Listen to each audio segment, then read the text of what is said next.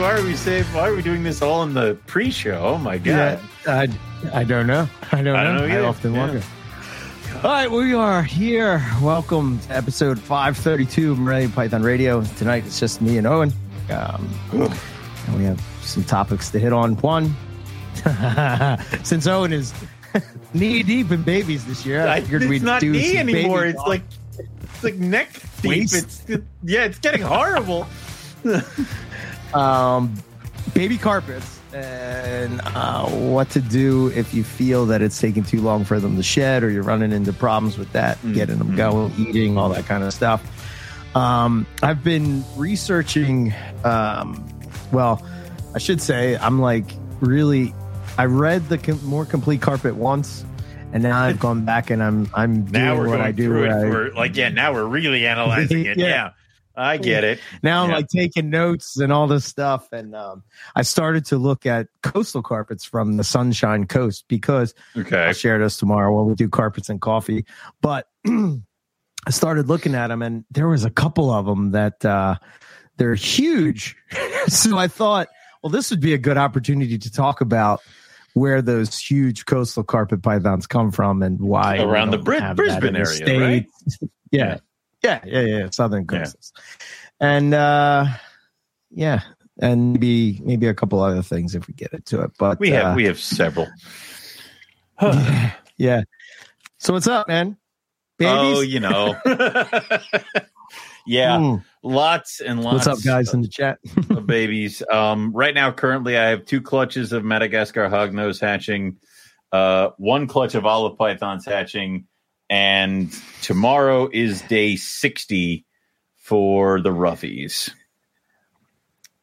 Nice. And I have 2 open bins in my baby racks. You have planned poorly. So horribly. So bad. We were talking about before the show that, Owen, when we started NPR, would be begging the snake gods for a clutch of olive pythons. And now he's like, wait a minute. Couldn't you have waited until next year? now I'm like 17. Now I'm like, you had 17 olive eggs. It's case in point, I bred the tigers this year. My really nice tiger to that female I got from you. And the tigers across the board are fantastic. I love awesome. But I had a set of twins, and I'm like, no, you threw off my numbers, you little bastards. I only had this many slots for you guys. Wow. Hashtag breeder problems. It's all going downhill very quickly. But yeah, Buddy's coming over tomorrow to drop off a rack, and I'm like, how many slots? He goes 25. I'm like, that might not do it. It's not enough. It might not be a bigger boat. It might not do it. I'm going to give it a shot, but between the olives, and then I have the roughies are coming up here, but I have the olives, and I have another clutch of caramel tigers, caramel stripes to caramel tiger. So that, and then I have the breadlie. So it's like, ugh. And if anything else happens, I'm screwed. So if anybody else has any other eggs, it's going to be one of those. I need to go to the show and find a floor model baby rack and be sold. Yeah. Oh boy. Yeah. Wow. And then you had, so how many clutches did you have this year? I'm glad you asked. Let's go to the chart. Game prepared. Let's go to the chart and the documents that I always tell you I don't keep. Let's see. Yeah. 1, 2, 3. He keeps them in his bathroom in a 5, 6, 7, 8, 9, 10, 11, 12, 13, 14, 15, 16 clutches. Yes. 16 clutches. Yep. As of right now. 16 clutches as of right now. Wait, something changes hatched out? No, 16 clutches on the ground. Yes. Okay. Yes. Okay. And that's 213 eggs, but obviously not all of them are going to hatch. Yeah, we have 213 eggs. Holy shit, man. Yeah, dude. Yeah. Oh my God. It's been a little bit of a thing. Yeah. I'm getting anxiety just thinking about Yeah. I don't know what happened here. I gotta know, like, how do you? I don't know either. Do you just take care of the babies on one day by itself, or like, yes. what's your process? It has to be, and I've done that before, but it has to be now that like during the week is baby time because they're babies, so they're going to be shitting and flooding their water, and they're going to be doing other stuff, and things are going to shed. So, like during the week, it's like baby times. So, normally I will I cleaned all the babies yesterday, and then today normally be when I would start cleaning the water bowls for the babies because I'll let them soak overnight because they are all like ceramic things. Which I found a restaurant store near me that sells like little ceramic dishes in all different sizes and, all other fun things You should have told me because I have those. It would probably work perfect for your thing. First of all, I have these little cups that I used when I was using those small baby things, tubs. Yeah. I have a case of them that I will never use. Take them because this is Python shit we're talking about with the little ceramics. Yes. We haven't even gotten into the colubrid bullshit because you can't put them. That'd be perfect for that. Yes. Yeah, you can't put them in the rack. I have to put them in those small containers that you gave me because if I put them in the rack, I open the drawer and the corn snake's gone. Like it's like the crack that big and it just went right through. So, that's pretty much where we're at now. So like tomorrow I'll take all the baby bowls and I'll start soaking them in water and soap and bleach. And then in that time I will do the waters for all the adults and then I'll clean anybody who's dirty. Over the weekend, I'll do a major clean on anybody else who's dirty. Plus that's when I do the feeding. So like I'll pull the bowls for the babies tomorrow. They'll get them back on Friday. And then Saturday or Sunday is usually when I do a feeding for everybody. Okay. Which right now is a lot. So what I'll probably do, because this week's going to be a little weird because we have a 4-day weekend.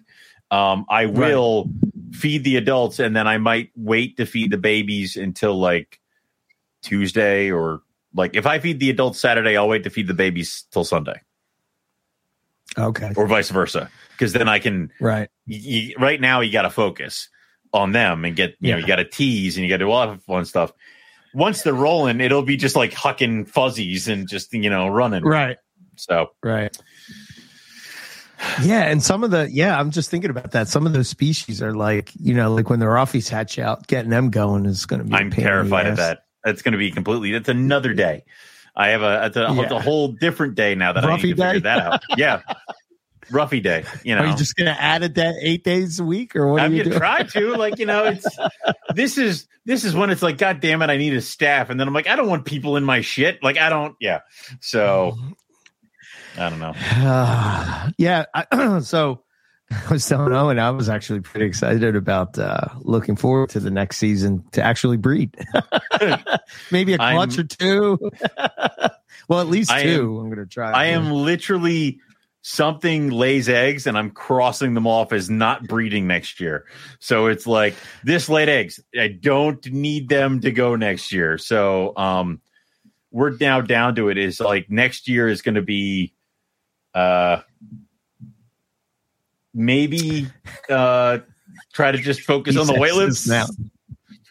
He says this now. White lips, roughies, and then we'll figure it out. But okay, no, we're not doing anything else. No. I mean, so I think I talked about this last show, but right down there in the bottom, I have the Russian tiger from Eric. So I'm pretty excited about that. It looks a lot like we were talking before we started. It looks a lot like the male from you. Nice. So hopefully we're going to get 2 clutches next year to get that line back in business. So that's cool. Yeah, my beard. Cool. Yeah, definitely. No. His beard. I'm starting to get some up on my temples, and I'm like, if this year keeps going, I'm gonna start getting that, like, Jason Balin, like, Silver Fox thing going on. So Silver Fox. Yeah. It's when I start getting gray hair in my beard is when I quit. So I think we're 48 days away from Carpet Fest. Yes. Yeah, it's turning out to be super stressful because I'm trying to get my pool has like been infiltrated by algae, and it's just like, oh my God, man, it'll be fine. Nightmare. It'll be fine. It's like getting mites, but in the pool. That's like the equivalent. I mean, yeah. Yeah. We got construction going on back there. Oh my goodness. Yeah. I told you, if you still need a crew, I can easily get a crew together. I just need to just tell me when and where, and I'll trick several people into showing up at your house for manual labor. Yeah. Right. Oh yeah. But yeah, it's we're August. When are we? August 12th, right? August 12th. Yep. Well, August 12th. Yeah. Somebody asked me yesterday. They're like, "What's the deal with Carpet Fest?" I'm like, "It's happening August 12th. Like I've told you guys many times." Yeah, but what's the deal with it? I don't. It's happening August 12th. Like I don't know. Like what are you asking me here? Like it's. I don't know, but I don't know. And these are people who have attended it, so like what the deal is. Like what's. What? They don't like the 12 o'clock stop? I don't know. They haven't said anything. I think they're too afraid. Yeah. Oh man. Because the answer is going to be, I don't care. So. Yeah. I know Scott was sort of laughing at that, but yeah, we're kind of having a hard stop. Yeah. And gather everybody out. There are reasons why. Get out. Yeah. Get out. No. But yeah, it should be good. Yeah, I sort of have this logo kind of done, but I can't get the background out of it. When you put it on anything but a black t-shirt, it just looks terrible. So right. I don't know. I'm still working on that, but who knows? Maybe we'll have one. Maybe we won't. Well, I mean, 2016. It's either that or, I mean, I know it's in some of the places where you can do the t-shirts, they have artists that you can talk to. Like you can always try to send it to one of them and see if they can fix it for you. And then, yeah, we try to get it up. Okay. I'll try to get that going. Yeah. So yep, that's really the only updates I have. Not a whole lot going on here. Just getting ready for next breeding season. This is usually when I start to prepare, start to get it going, start feeding up females. That's the other part of it. At things. I'm thinking about that. I'm sitting there. I'm like, well, it's almost July. I should really start planning for next season. This season isn't over yet. Like it's like I don't even know what to do. You're just in a you're like a ball python breeder now, man. It's just all year round. The incubator never goes off. How dare you, sir? How dare you, sir? It never goes off. I am a connoisseur of many species, therefore my breeding season stretches beyond the simple Morelia. Yes. Thank you very much. This is true. This is true. The simple. Look. Oh my goodness. Look at him taking shots. Yeah. The simple. Really? Oh boy. All right. Come this far. We have come this far. Here we are.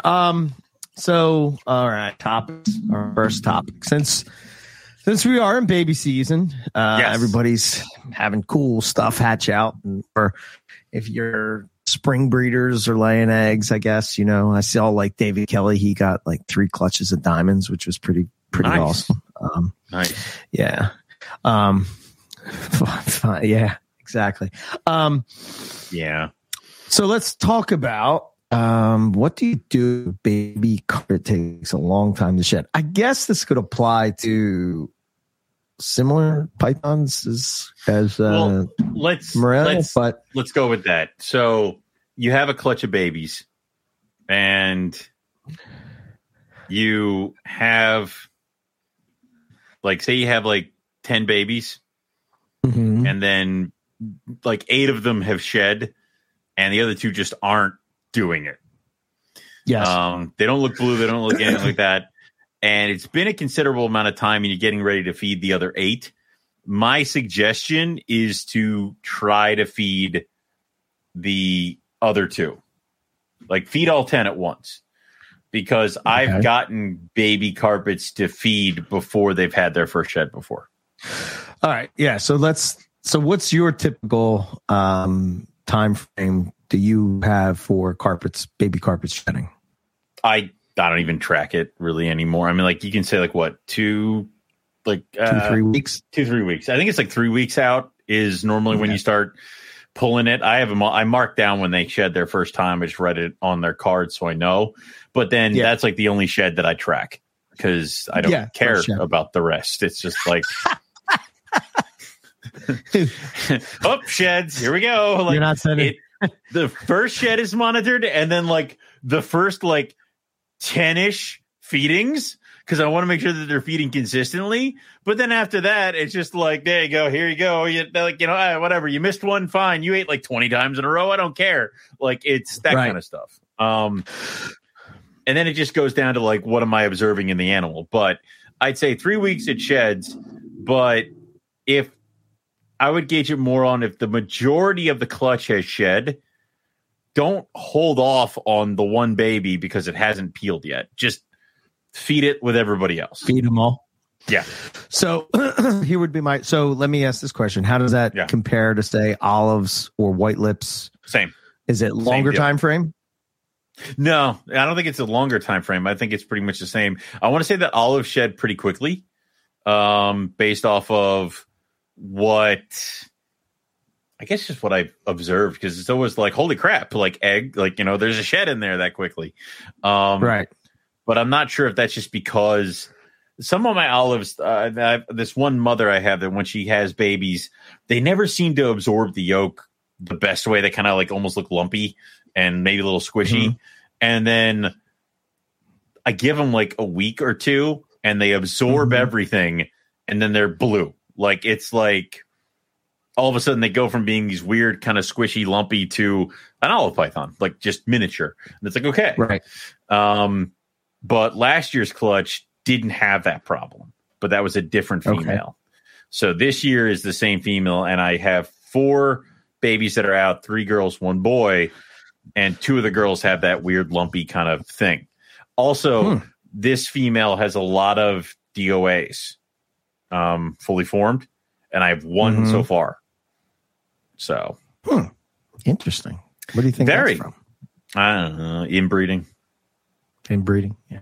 Inbreeding. Yeah, maybe, perhaps. I mean, different things. Who the hell knows what line, how many olive pythons we brought into the country. It could just be her, because the other olive female never had that. 5 bloodlines originally, and then they sort of look at it and say, they're all olive pythons, just breed them together. Exactly. Like, I bought this one bloodline. Hooray, my olive died. Well, I'm going to grab this olive. Who knows where it came from? Like and also, if you did just have the bloodlines of olive pythons and you kept breeding them, I don't know. I don't think anybody cared in the beginning, I don't think anybody gave a damn. I think the biggest problem we had. I wonder if they even thought about that, right? Did you think that they had the foresight to? I don't know. Because they needed a boy and they needed a girl. Everything else was stupid. That's all they cared about. I guess too, like back then, it probably came down to whoever would breed, because you're just trying to establish that species in captivity. So. And I've heard people that have had. I know Eric Kohler is consistently really good with olives.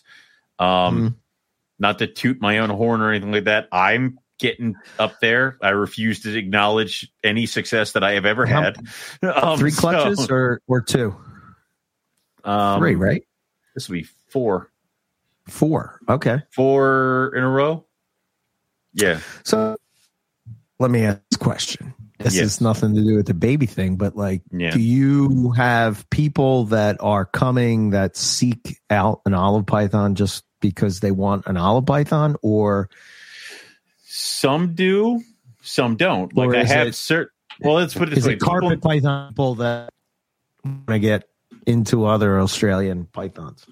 It's a mix. Or is it a mix? It's a mixed bag. So I have people who want that large snake feel, but don't want to have to get a berm or a retic. And when I say that I feed my olive pythons for retired breeder rats and that's it, and they can still grow and have 20 eggs in a clutch, it's pretty good. Yeah. And what's the size of your female, adult female, would you say? She's about 7 foot, maybe 8. 10? Okay. Yeah. I think my 2 girls are about 8 foot, maybe closer to 9. My boys are definitely a little over 6. Of course, I say that, and they're both probably like the males are probably 8 foot, and the females are probably 10 foot. I don't know. I haven't pulled them out and been like, "How big are you?" Like, is it eating? Can is you it put her fine? above your head? Yeah. Yes. I can hold her above me, and I'm like, I'm 6 foot. Is she bigger than the water python that we found in botanical gardens? That's I mean, they're close. Yeah, about the same size. The same size. Okay. Yeah, maybe not as thick around. I mean, she'll get there now because I'm just feeding her, and she's not breeding next year. But I think that snake was a little bit bigger than 7 foot. I think so. I think it's one of those things where I'm like, that's the problem. I say 7, 8 foot for everything, and it's like, no. Like I'm like, the retic's like what, 11 feet? And Melissa's like, are you crazy? I'm like, okay, how big? And she's like, she's at least 12. I'm like, all right. So yeah. Yeah, because the is a land. She's a dwarf. No. You don't have the pied. You have the the pieds. The pieds are gone. Thank God. So it's one of those that happened. Super dwarf. It's not a super. It is a dwarf retic. So it won't get 20 feet. It'll stop at like high teens. Like okay. So okay. So when you have those carpets hatch out, I know we've talked about this probably in the past, but like, what's your approach with the babies? Are you keeping them together until they shed? Or are you separating them right away? So animal comes out of egg. First thing that happens is I pop it. So boy or girl. And then the boys go into a bin and the girls go into a bin. And they kind of chilled. Yes. So separate. So girls here, boys here, together. And they'll probably chill for maybe a week, maybe a little bit longer, depending on how busy I am and what's happening. And then like I'll keep them on some damp paper towel, give them a nice water bowl and a hide. And that's also when you start kind of checking out, who's what, how to compare. It's a lot easier when they're all together, kind of a deal. So then when we get close to like the end of the second week or maybe closer into the third week, I want to separate them out because I want to know who sheds and who doesn't. So that's when I'll break them down. So they'll have paper, a hide box, and a water bowl. There you go. And then I'll usually number them. And a quick trick, if the number is higher, it's because I thought that one was an uglier one. So it's if you can get a low number rogue animal, those are the ones I liked. So right. Okay. Yep. That's a good secret. Yeah. My approach. Go ahead. No. So then and then that's it. And then you check them as they shed and then start feeding. And then are you missing them down or anything like that? As they're waiting for the shed? No, I don't like to miss them down. I don't like doing too much. I find some babies will do that thing where they're like, they miss their eggs so much that they're just going to sit in the water bowl for forever. And I find adding more water is just going to make it worse. If they start having a rough shed, I'll intervene, but I very rarely see babies have a problem with that kind of stuff. Yeah. I never sprayed anything. So I basically do the same type of thing, right? But they come out of the egg. My result right from there, right? Because I sort of wanted to keep track of who shed, when they shed, all that kind of stuff. And I used the system that I sort of took from Matt Minatola and sort of tweaked it a bit for me. So blue sticker is a boy, a red sticker is a girl. You get a blue sticker, pop second in there, boom, boy, girl. And then I just sort of I do a basic setup where I was using those hides from like Reptile Basic, those little black hides, black plastic ones, yeah. I don't know. I found it was much easier to use paper towel rolls. The one thing I did do is I did this the one year I tried this where I sort of like so Matt, when he's doing short tails, Keith actually suggested this to me as well, is that they would prefer to sort of be in like if you put moss in the entire tub, they sort of like will hide underneath that moss. And then I tried that with carpets just to see what would happen, but I don't know. I really didn't like it. And I guess it doesn't make sense because they're really not on the ground looking for prey. They're sort of up, you know, up higher. For their meals and stuff. So I just use what I adapted is I used the paper towel rolls, but I would shove the moss in the paper towel roll so that they could get in there and, you know, whatever. And I like the idea of just being able to, especially when when I was sort of rolling and I've had all these clutches, it was a lot of work, man. So I needed something that was like super efficient. So I just take that paper towel roll, throw it away, put a new one in, rather than have to clean it and all that kind of stuff. It just made life easier. We're getting to that point that so normally I have a lot of my babies are in their hides are pipette tipped bases. So when you're in a laboratory and you have tips for a pipette, they come in like a little purple square thing with a lid, and it's made of plastic and you can easily clean it. And I got a ton of these when I first started, and we're at that point now where I'm out of them. Like everything is all the hides are being used. So now I'm like, I got to get paper towel rolls. Like I gotta do the next thing. I got to step it up that way. So it was either that or go get some PVC pipe and cut them. But that was going to be my next thing to try to figure out. So, yeah, when I was talking to Nick a while back, he was saying that like if carpet's having a hard time, like if you have a carpet that just hasn't shed, you know, and you're looking at a month, he was basically saying that was poor yolk absorption, and that you can assist, basically you can feed, like you're saying, you sort of like will feed them all, even the ones that haven't shed. Yeah. That way it sort of usually stretches out their abdomen and sort of puts them into the shed. It can trigger it, to be honest with you. If I have one that hasn't shed and I offer it and it feeds, I'm not going to be that surprised if the next time I go to offer it, it doesn't, and then it sheds. Like it doesn't eat, it just refuses. Like that. Yeah. That's part of it. And of course, sometimes it's shitty because after it sheds, now we are at square one again. We have to get it to eat. Yeah. So, yeah. Yeah. I typically would wait until they shed before I even tried to offer food. I've experimented with a bunch of different ways. For one year, I did all live because I had such a hard. So when I first started breeding albinos, I had such a hard time getting them to eat. I was going to ask you about them. Yeah, as soon as I started crossing in, so I don't know if it had to do with the albino part of it, right? The Darwin being difficult to get going, right? And I know I've talked to Australians, and they said that they think that that's because we keep their hotspot too cool. I don't know. I never really experimented with raising the hotspot on those specific ones, but I know I had a hell of a time getting them going. And obviously there were crosses because it was albino zebra jags and albino zebras. Right. And then who knows, man, it could just be, just poor genetics because they're just, crappy. Yeah. I do find that if it's a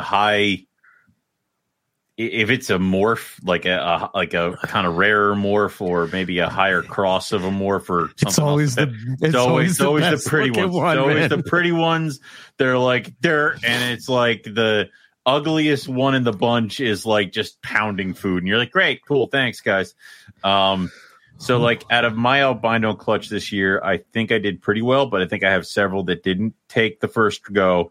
This week will be the second go because I try to feed every 10 to 14 days for babies. This week will be the second go, and I think I have a litter of pinkies that just hit the ground. So the timing is going to be pretty perfect that if they refuse again, I can hit them with a live next time. Yeah, I had so I did have success with. I was feeding them. Yeah. I would feed them fuzzies because I just thought pinkies were too small. But pinkies are worthless. It's a water balloon. It's not. There's no nutritional value in a pinky. Right. I start every single python on fuzzy or above.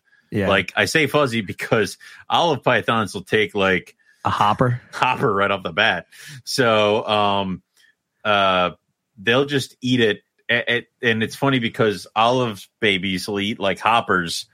And then I think after like a month or two, it's like, well, it can take a weanling. Like, and then it's just like, all of a sudden you're like, I'm feeding them small mice. And we're not even a year out yet. And they're already on that next thing.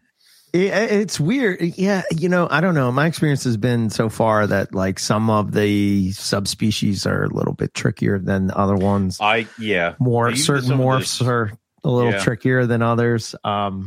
None of the caramel Xanax shit ate. None of that Xanax stuff is terrible, man. Yeah, of course. It's terrible. All, and I'm talking all, but maybe like 2 of the tiger Xanax shit ate. I had a hell of a time with Xanax all the years. Coastal Xanax, I just had nothing but I had a female. I couldn't get her to breed. Man. That was pretty much as long as you were trying to get olives to breed was as long as I was trying to get this Xanax to breed. I hate my Xanax female. I'm sorry, she's a het Xanax female, and she locks up every year, swells up, and then nothing. Yeah. Every year, I'm like, you know what? I'm selling your ass because I can't deal with this anymore. And then I give her one more year and looks, oh my God, this is going to be the year. She goes, nothing. Nothing? Nothing. Oh, shit. Nothing. Nothing. I want her gone. Let's hit this question real quick from Richard. What do you do about stuck sheds on the head? I don't know if I've ever had a stuck shed on the head. Take it off. So what I've always used for stuck sheds, right? They make these, I guess they're like, you put them on your thumb or your fingers, and they got like I don't know exactly what they're called. Paper, like they're little like. They have like sort of like little bumps on them. Yeah, almost like thimbles, but like clear, like but rubbery. It's rubbery, right? Yeah. So what I've found is that if I take those, it sort of gives like friction. Look at you with this like it. Like, I don't know why you're like, and this is my new gadget. You put the fucker in a warm water bath for a good amount of time, and then you pull it out, and it just goes whoop. Like, I must now put on my shedding glove. It's like, no, peel the fuck. Like, come on. Yes, that's what they are. Finger cuts. Yeah. I don't know, man. It's just, I've had situations where I've actually had scrubs, right? That I don't know if you remember this, but I had that one scrub that shed, and the shed was stuck. And no matter what I did, I soaked it wouldn't come off. I tried everything, it wouldn't come off. Then it went into shed again. Right, and had 2 sheds stuck on it. I'm like, oh, this is bullshit. Yeah, and I soaked it. And then what I did is I just used those, and it just came right off. Off. Eric's like, hey, I've tried. Now I'm bringing out the big guns. Like, That's right. Finger puppets. Finger puppets. Yeah. Hello. Don't you want to shed today? Like, no, I don't know what he's doing, but he's brilliant. But I think that you don't need to go too far. I've always just soaked with warm water. My Dunai female, when she arrived, had a stuck shed, and then she ended up going into another one. And when she finally peeled, the shed was thick. Like you could feel it was thicker than normal. She basically peeled twice in one go. That has definitely been known to happen. The whole thing about sheds is as long as the nostrils and the eyes are clear, I'm good. The rest is money. That because normally if I can get their head out, they will take care of the rest. And if there's a little stuck later, I'll come and deal with that later. But I want to make sure they can breathe. I want to make sure they can see. Yeah. Well, that's kind of important. Those are 2 important things. Yes. Yeah. Okay. And so I will make a note for those who don't know, species like short-tailed pythons take months to shed. Yeah. Which is completely opposite of anything that I know python-wise. And it's weird because you get into color shit. Like Mad Hog shed a week after hatching. A week? Yeah. Well, all of them all the ones that just hatched have shed. And now the new ones, they're out of the bin for like 2 days.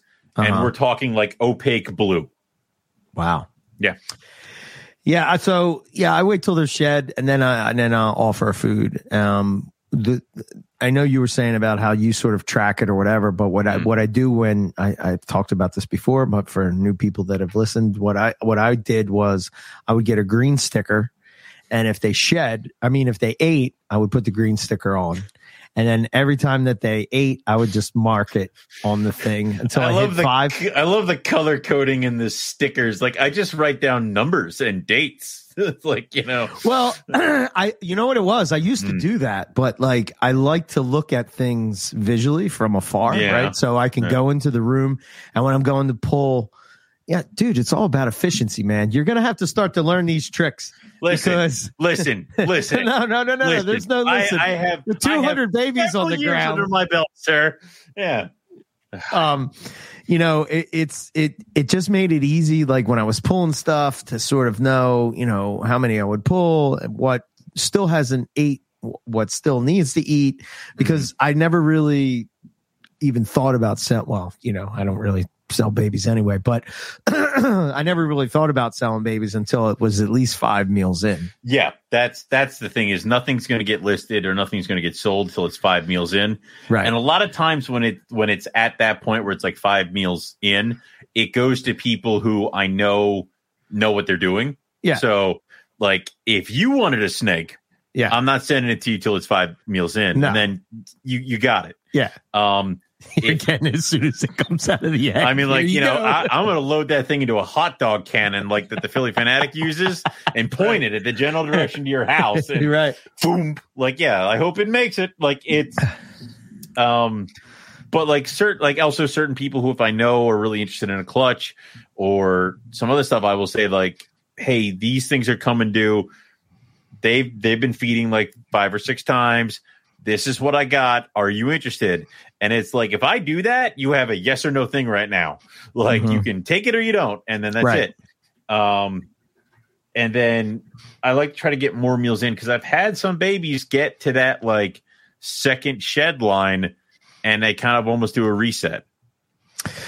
Yeah, I've had that too, where you think they're going good and then it's like you hit the wall. And I think last year I kind of let some of my non-feeder babies go a little bit too longer. And there was a definite visible notice between the ones that came out of the egg and started eating and the ones that maybe took a little bit longer. Like there was a size difference. And I kind of want to cut down on that, but I feel like that would be like, ramming your head against the wall. Like some babies just take a while. Last year I had a caramel and she had an underbite. And she just would not feed for a while. And then I finally got her taking live fuzzies, and then transitioned her over into frozen thawed. And now we're like, she's a year old now and her jaw has like corrected. And now she's eating everything in sight. So it's like, okay, cool. So you kind of have to deal with that kind of stuff. So I've also had Rob sort of help me with this, but, I've also had where animals weren't feeding, and I used to sort of take the approach that I didn't try to assist feed them because, I don't know, I just sort of, felt that if they were poor feeders, I didn't want to propagate that, But I started to think about it, and I was sort of like, well, we're not really feeding them the thing we want. I don't know. You can go back and forth with that debate. But we're not here to have that debate at this point. However, I will say that if I'm starting to assist feed, it's because we are so far down or the animal started showing signs of not doing so hot. And I have burned through everything in my little bag of tricks. Like we're talking live, we're talking frog scent, we're talking in a paper bag, driven someplace, braining, super hot, tuna fish scent, a live chick, a frozen chick. Like we're talking everything fish, goldfish, like all that stuff. So if none of that has worked, and it's still not doing well, then it's time to start assist feeding. But I usually try to pick something to assist feed that is not what I'm offering. So like we're talking mouse tails, rat tails, chick feet or something like that. Something small and easy that I can kind of get down. I liked doing the Reptilinks, the little micro links. Yeah. Those were cool for a little bit. Just, I don't order from them that often, so it's a little expensive to just get a package of links. Like the smaller links. It's the issue with those two is the casing. I know that I've had a hard time, especially when they were smaller. Carpet teeth. It kind of becomes mush. Carpets can sometimes, if you're trying to assist feed, will bite down hard. And I've had that where they bite down on a micro thing and just like, okay, cool. I liked using the tails. Just because, and I guess the advice I would give is make sure that when you're, assist feeding, cut the tail off the butt of the mouse, right? And then the part you cut is the thing you shove down the snake's throat. The hair on the thick part go down first, all the way to the thin part, and just keep going.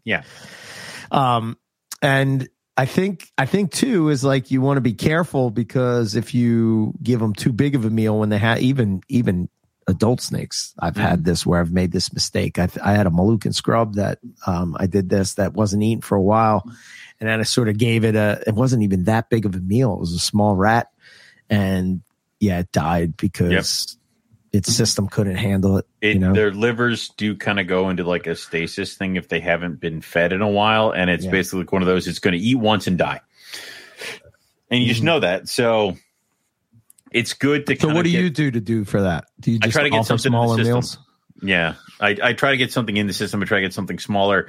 I try to offer something so small. So the thing should be taking a medium rat. They get like a large mouse, like something small. Right. To kind of get that rolling. So here's my next question with that, as we're on that point, because this can apply to snakes. Anything. That all the way into adulthood. But are you, how often are you feeding after it's fed? So you feed it. Let's just say that it's let's talk about an adult for a minute. You have an adult, hasn't eaten for a while. You go to feed it. You're feeding it. You're saying medium rat. You're making a small mouse mouse, right? You're giving it the mouse. When is the next time you're going to feed? Are you going to wait the following week? You want to get it back going. And following week, I want another one in there. So how often are you going to keep that going? Now you're going to sort of feed consistently for a while. Consistently, you're right. You feed consistently, and then something's going to happen. Like it's going to take a shit. It's going to shed. It's going to kind of show you that it's on a course a little bit, and then you start upping it. So if I gave it a large mouse, I'm going to try to give it 2 large mice. Okay. If it eats 2 large mice, I'm going to try to keep going with those 2 large mice for a little bit, and then maybe I'll give it a weaned rat. Or something like that. That's something, or maybe I'll give it like a mouse and 2 birds. Like I'll do that kind of stuff until eventually it gets to the point where I offer it a small rat. Right. And then you kind of, it's shitty because it's never, to say that you're 100% in the clear is a lie. It's a roll of the dice. Right. But that's your best shot. Yeah. Sometimes when you're dealing with things like imported scrubs and stuff like that, dude, my dun eye right now, my female's on small. Yep. My female small is on small rats. Right. And those you have to open it, drop it, close the bin, walk away. Right. Male is on bird. He loves birds, doesn't want to do rats. But we'll take a rat every once in a while. So I, instead of just thawing out a rat and potentially wasting it, I just keep giving him I think he's like 4 chicks right now. Like, here, just have them.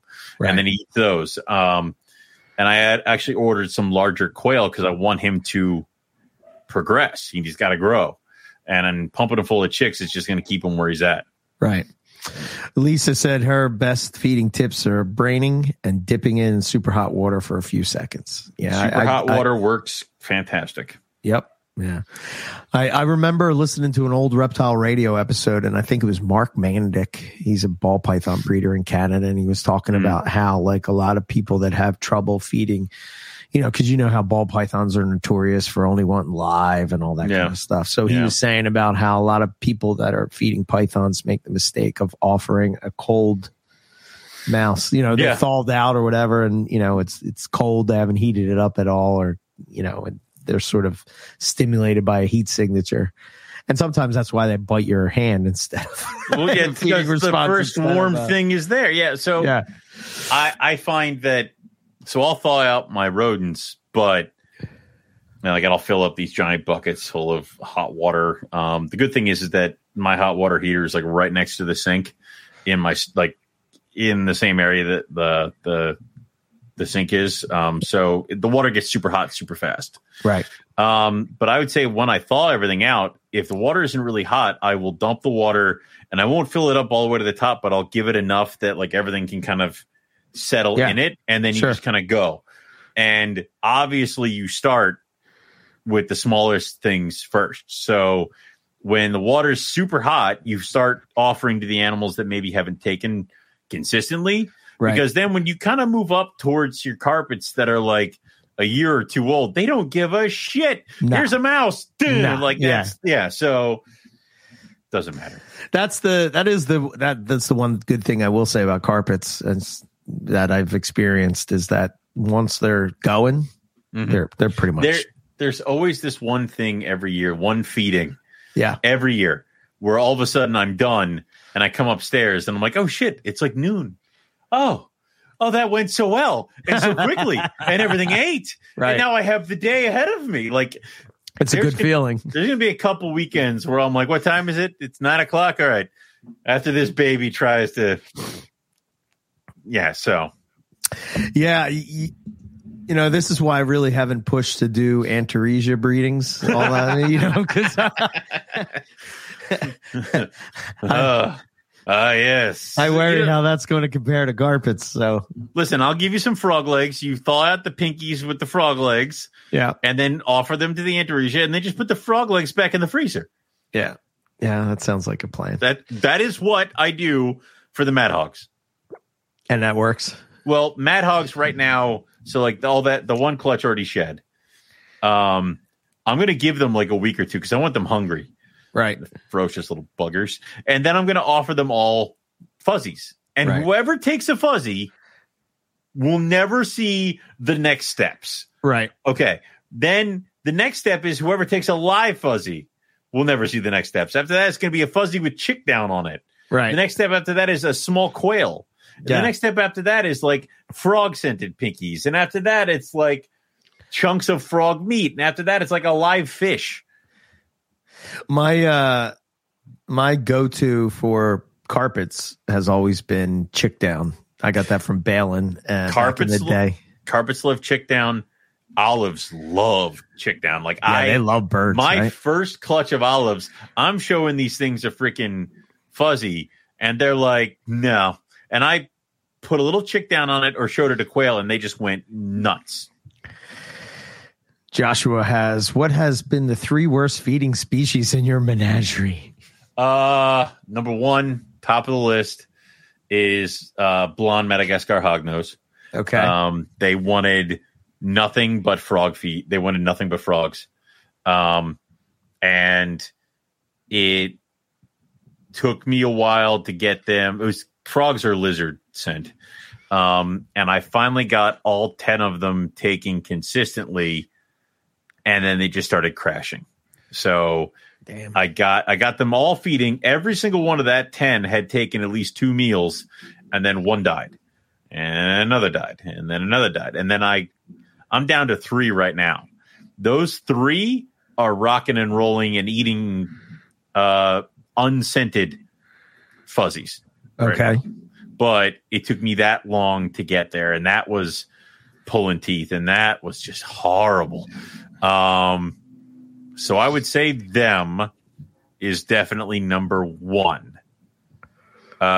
Number 2, maybe not necessarily worst, but it took a while, and that was just because I was new would be rhinos. I had my first clutch of rhinos, and it was like this was the routine on Sunday.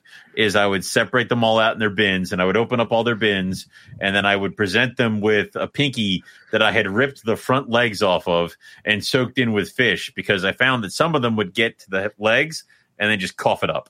So I ripped the front legs off so it could just go down. Okay, and it was they would take it, they would start eating it, and I would freeze, and I would just have to sit there and wait. And this thing would eat it, and then I move on to the next one. And I tried to get it to the point where I had like 4 of them eating at the same time, and I'm all just trying not to move and trying not to do stuff. And one spits it out and starts running, and then it gets everybody else all pissed off. They all start spitting it out. And that was, again, just my own stupidity. Now I thaw out the pinkies in water with fish. And I went from, I think the first year was like tilapia fillets. Now I'm getting like the silver sides, like they're gutted, head off, but that's all that's been done to this fish. So right. It's definitely more of a pungent, fishy kind of smell. And it's one of those, I don't tease feed it. I open up the thing, and if the rhino is in the water, I just drop the pinky in the water, close the bin, walk away. Okay. Because now there's something in their water that smells like fish. They'll eat it. Right. Feet and all. Everything. So that was the first year of rhinos, was just pulling teeth. The second year, I only got one baby rhino, and he flew. Like, he did great. This past year, I bought a bunch of minnows. I'm like, here we go. We're going to get ready for rhinos. And they all started eating fish-scented pinkies, like, right off the bat, except for maybe 2. And I'm like, oh. Well, I guess I have a tank of minnows now. I don't know what to do with. Like, it was, I did not have to refill that minnow tank as much as I thought I was going to have to. And then they just started going.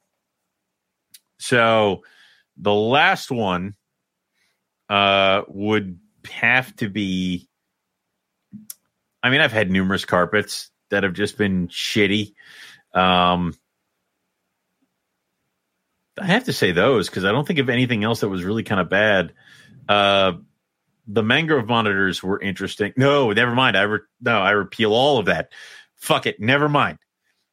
The last one is the Dominican red mountain boa. And again, that was partially my own not being versed on how to do this.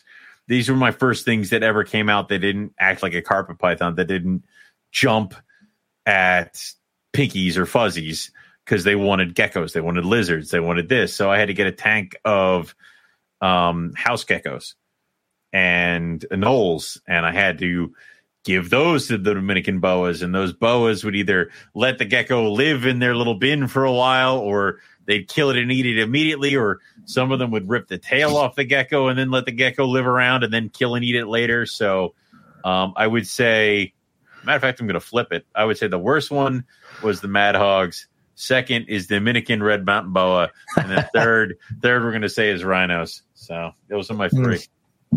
Okay. Mine was albinos. Other than that, I didn't really like albinos caused me a small amount of trouble. Pythons. They were tough. I couldn't get them going. That was like terrible. Unless you've hit the point where it's like you're throwing alchemy at the board, like you're doing everything. You're thawing it out in like tuna fish cans. You're doing everything you can. Like sometimes you get to that point where it's like, fine, just die. Yeah, I I found that like I said, I found that Savu pythons were a pain in the ass. Anything with Darwin's in it was a pain in the ass. Other than that, I didn't really have a whole lot of issues with. I didn't really have a whole lot of issues. Sabu just one death. I mean, yeah. Last time I had Sabus, I had multiple tongs. Because I'd present the food, they'd bite it, and they'd wrap all the way up the tongs, and I would just leave it like perched in the bin, and then I'd pull out another thing of tongs so I could keep feeding. Because whatever, just when you're done, I'll get it, and they'd like slowly work the pinky out of the tongs in their coils, eat it, and then just drop off back into their bin. So yeah. I don't know. It always seems like the prettiest. Like when I was doing morphs, let's see, morph wise, I would probably say with carpets. Get that granite clutch, that zebra granite clutch that was such a pain in the balls. Yeah, that was kind of a pain. I've heard the diamond pythons are pretty tough. I've had some when I was younger, like early on, that I actually lost because I couldn't get them to go. So, but yeah, that's probably mine. This has been a fun conversation for me to think about as I wait on rough scale pythons to hatch. Yeah. Inlands? No, I never had no problems with inlands. No. Your Antaresia?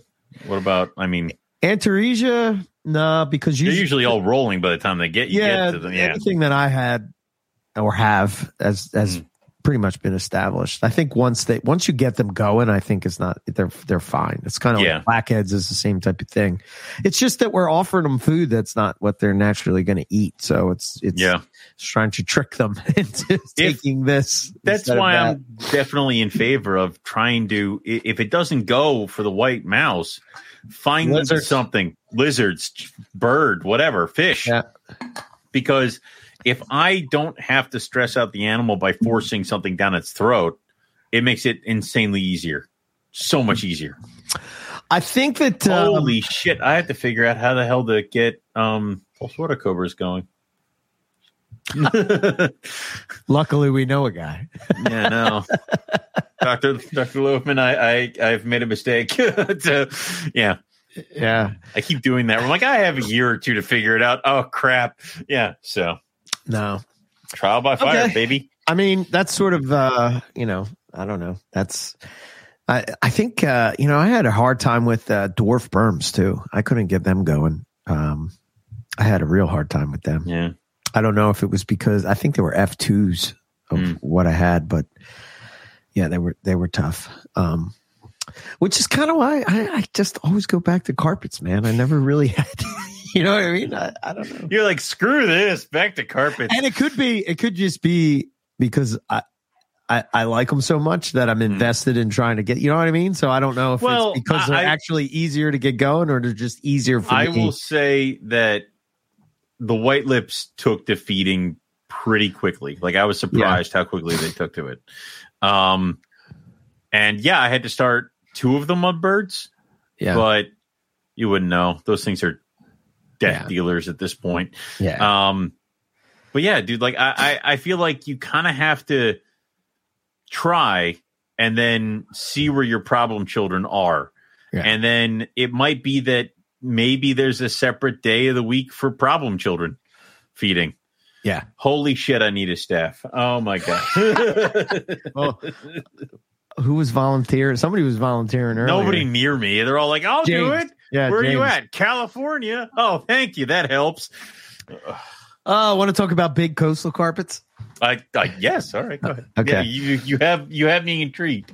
So anybody that is listening to this via podcast and not watching it, you might want to go check out some of the pictures that I'm going to share. Or just imagine very large coastals. I thought, I like I said, I'm knee deep back into the more complete carpet, and I'm taking notes and adding to it. I love how like every couple of years you get you have a reemergence of your love of carpet python. You're like, yes, my God, did you know how cool these things are? Yeah, dude, I had heard about them. I don't only been talking about. I don't know what the hell you're doing. I don't know why you had to be like, dude. Did you know that diamond pythons are actually kind of awesome? The hell is he? Yeah, dude, I got it. I know. So I can't help it, man. I love them.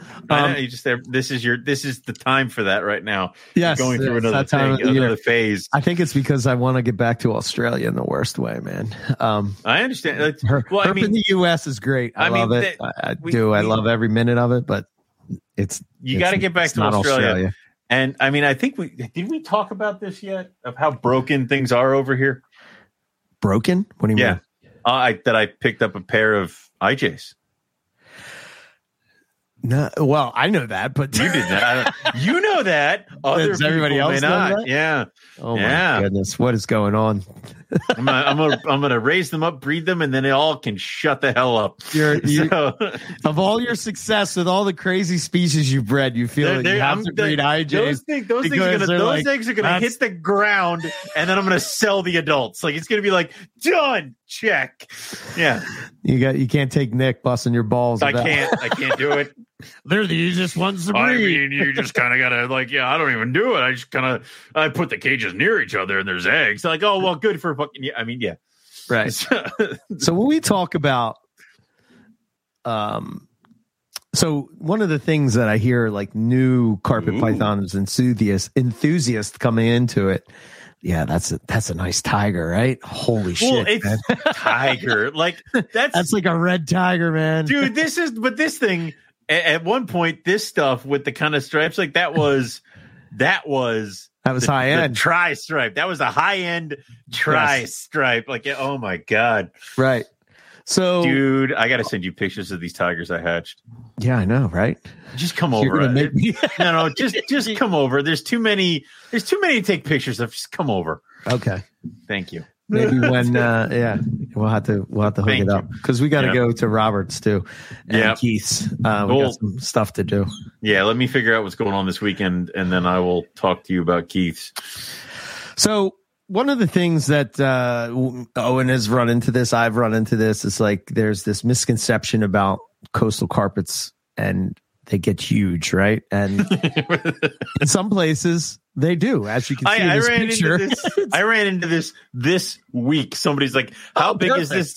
How big is this jag going to get? Like 10 foot? No. Like, no. Yeah. Its parents are 6 foot max. Like, no.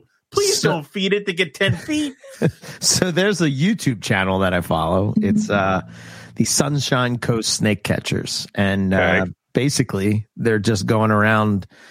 Are they snake catchers on the Sunshine Coast? Yes. So they're basically going around just catching, I think they catch like maybe red belly blacks, maybe eastern brown snakes, common. Why can't that tree be our snakes, job? And then mostly it's just coastal carpets. So I thought this would be a good way to talk about this so people could actually understand what we're talking about. So the southern coastals, so Sunshine Coast is down in the coastal carpet python territory of what we call southern coastals, and they're the ones that get big. Yes.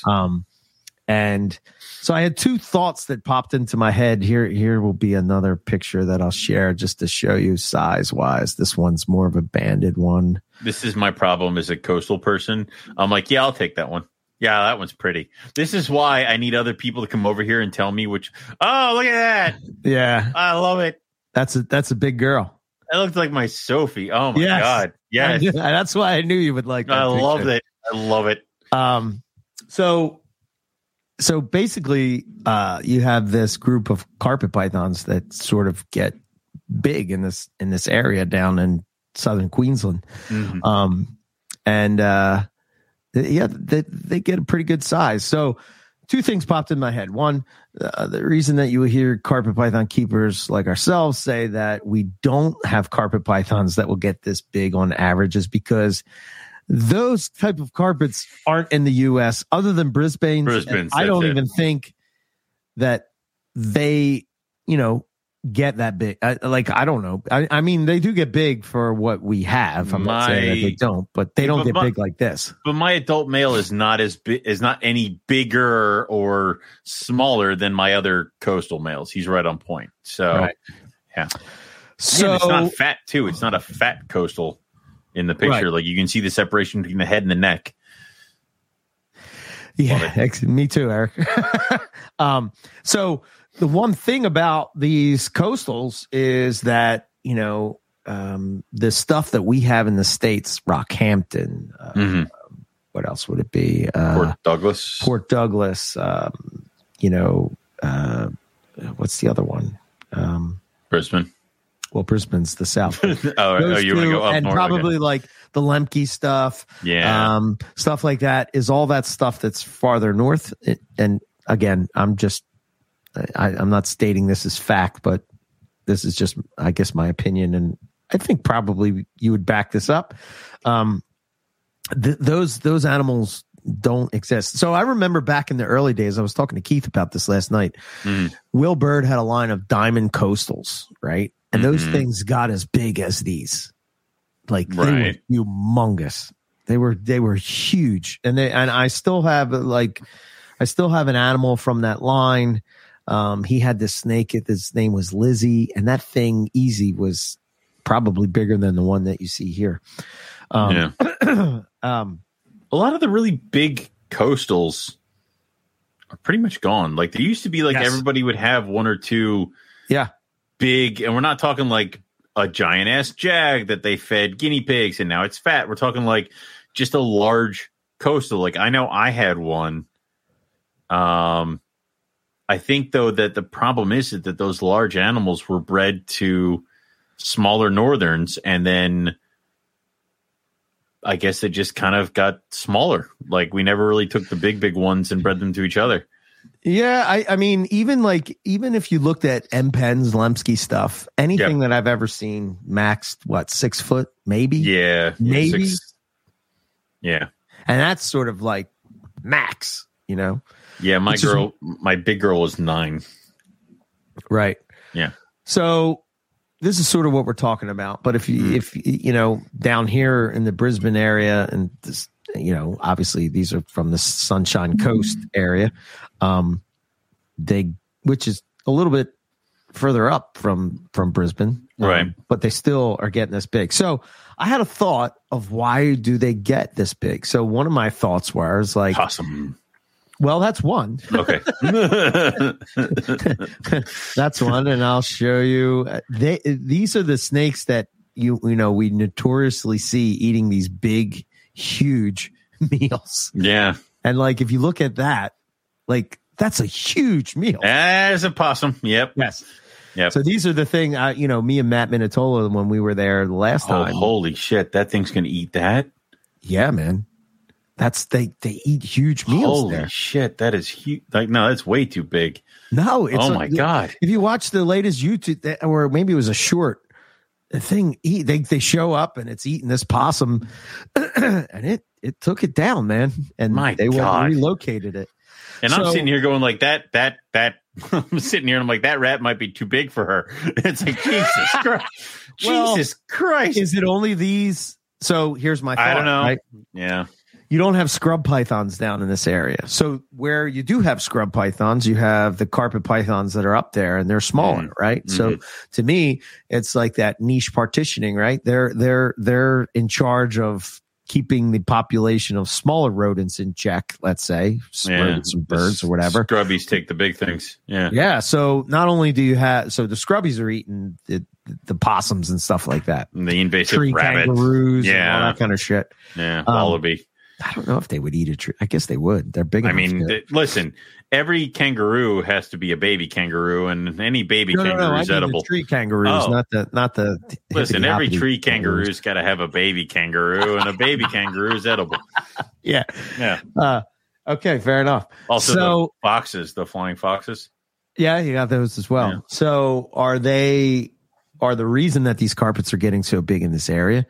Is it because of the fact that they're eating big meals? Is it because of the fact that they're sort of taking up for the scrub pythons? Therefore, they need to be bigger because they are eating these bigger meals. You know, I don't know. I mean, there's always that thing of like, when do you see a python have a growth spurt? It's when the food item size increases. So when they go from fuzzy to hopper, when they go from hopper to mouse, when they go to mouse to rat, it's like big, like Jesus. Yeah. That's a kangaroo, isn't it? No, that's another possum. Possum, yeah. You know, and then you also have them in a lot of human habitation. Picking off cats and so they're taking off people's pets and stuff, which is like, you know, I mean, we've all seen these pictures where, you know, you got the big where's the cat? Yeah. Where's the big coastal carpet? Oh, the guinea pigs are gone. All of them. Oh, yeah. Yeah. Yeah. Well, they died doing what they loved. I mean, you got scale separation on this thing, you know? My God. It sort of looks like she's about to lay eggs. That's what it sort of looks like when they're about to lay eggs. What was the one where like the coastal broke into a guinea pig habitat because they kept the guinea pigs outside, ate the guinea pigs, couldn't get out, and then succumbed to the heat or something like that? Ooh, I don't. I'm like, or something ended up happening to it, but it's like, yeah, okay. All big meals, man. Yeah. Look at the head on that thing. It looks happy. It's got a blue tongue. That's pretty nice. Yeah. Anyway, I don't know. I just thought that was an interesting thought. What are your thoughts? Why do you think they get so big? I'd say food's one thing. I'd say just certain time or certain localities of animals just get bigger. So if those are all the coastals in that area and they're all the ones that are breeding with each other, you're going to get, big animals. And you're right. If prey species are just so large, it's going to force them to get big because they're going to eat some stuff and then they're going to have to take a large meal. And that's kind of almost going to force the snake to get bigger to keep taking different meals or keep taking more of the same meal. So, all right, let's sort of hit these couple questions here. We got Josh. Do you think that what we have in Europe and America are all northerns? That would be my guess. At this point, I'd say any southern blood that is in there has been so diluted. Right. It's non-existent. You might get the random rare carpet that will get large, but we kind of see that where it's like, I have a jungle mix and it's close to 10 feet. Not overfeeding. Yes. Yeah. Like first off, you're feeding it like a monster. And it's like, also who knows to say how much stuff is in there. Right. So,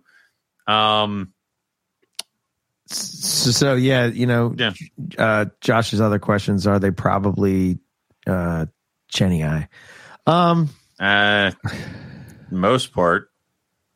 I mean, at this point, most things in northern Chenii, and then Brisbane is just McDowley. That's the way it splits now.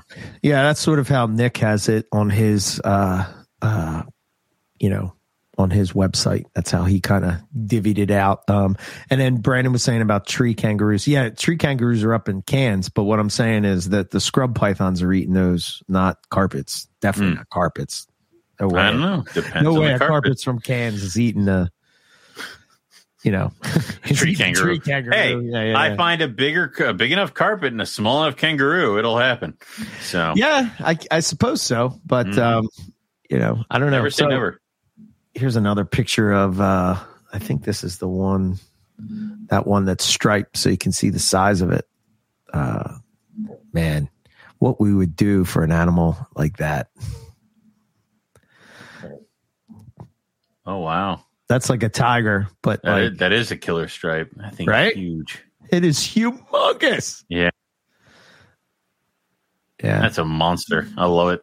Yeah. So Sunshine Coast snake catchers, if you want to check out some of the stuff that they got. I always like watching the Australian snake catchers because you get to see them catching. Usually what they're catching is carpets, right? They found carpets in a barbecue, carpets in a car, carpets in a where do you see the carpet? We're going to do carpets and coffee tomorrow. And for the wild carpet, I have a Sunshine Coast carpet that is just insane. And yeah, that's sort of why I went down this rabbit hole. But I mean, how could you not be impressed by all the different kind of colors and then size? I'm good. Yeah. And then look at the I know this is pretty funny. It's not funny for the people that lost their pet, but oh no. Look how nice that snake is. It's sleeping in the hammock, the ultimate insult. Oh my God. Those poor kids went out and I don't know what was in that cage, but gone now. I would imagine it was either a bird or some type of mammal, guinea pig, something like that, but it can't climb up into a hammock thingy. Yeah. What is the obsession of keeping your small prey item pet outside? That, like, this is where your first mistake is. Like 100%. Was it? I was telling Melissa we needed to bring the puppies in the other day because I heard an owl. And I'm like, oh no, we got to bring them in any minute now. The owl's going to come and take one of them. Right. You know how you live with your tiny little wiener dogs and not worried about birds of prey constantly. I don't know. Oh yeah, man. I think you're just asking for trouble. Yeah. So the hammock is just right. Just perfect. Oh, it's so much. The snake's having a great day. You know, warm, soft place to sleep. Had a meal. Yeah. He was talking about there was a video that was going around on Facebook that was a guy stopped in the middle of the road to it was like he was in the middle of, I think it was his bus. He was driving a bus and he moved a big carpet off the road. Which was pretty cool. That is cool. Which is also illegal in Australia, by the way. Not allowed to do that. Can't do that. Kill it. Kill it with your car. But don't you dare import it to somebody who's going to love it and take care of it. Yeah. And when you look at the snakes, I did find this. This is one of the snake catcher guys, but there's a pretty cool poster that he had. But if you look at the snakes from the area, none of them are really big except the coastal carpet. So what else is going to take out those possums? And those possums, man, I don't know. Me and Matt were watching them for quite a while. They were kind of crazy. They were. Dude, that big. was when we were herping the botanical gardens. Is that like a California king snake in the bottom? Like, what the hell is that? Oh, the bandy? Yeah. Does it look like that? Yeah. Yeah. But when we were in the botanical gardens with Gavin, and he's shining lights because out there's a possum, and I'm like, oh shit! Like they're big, man, and like you're expecting when you hear possum, you're expecting the large garbage rodent that we have here. Like you're not expecting a cute fuzzy little face thing. Yeah. Right. But no, it was just kind of. Yeah. Those possums are definitely bigger than my dogs. Yeah. 100%. Yeah. 100%. Yeah. And, so when you retire to Australia, you can't put the dogs outside overnight. Probably wouldn't be a good idea. Yeah, no. I don't think my wife would be fond of carpet pythons after that. The romance would be over quickly. Got it. Yeah. It's just I don't know. I wonder, like for me, my yard is filled with garter snakes. That's my snake, right? So garter snakes all over the place. Yesterday, that crazy storm blows through. And as soon as it starts to rain, the frogs start chirping. They're all over the place. I have gray tree frogs, right, and then I have garter snakes, and that's sort of my yard. And man, they go crazy. And I'm like, I can't find them. Yeah. And I'm thinking they're in the pool, and then I'm like, oh man, I can't shock the pool because of these frogs are in the pool. But they're like real, like I guess they sort of like hang on they're never in the water. Right, they're the like tile. on the side, Yeah.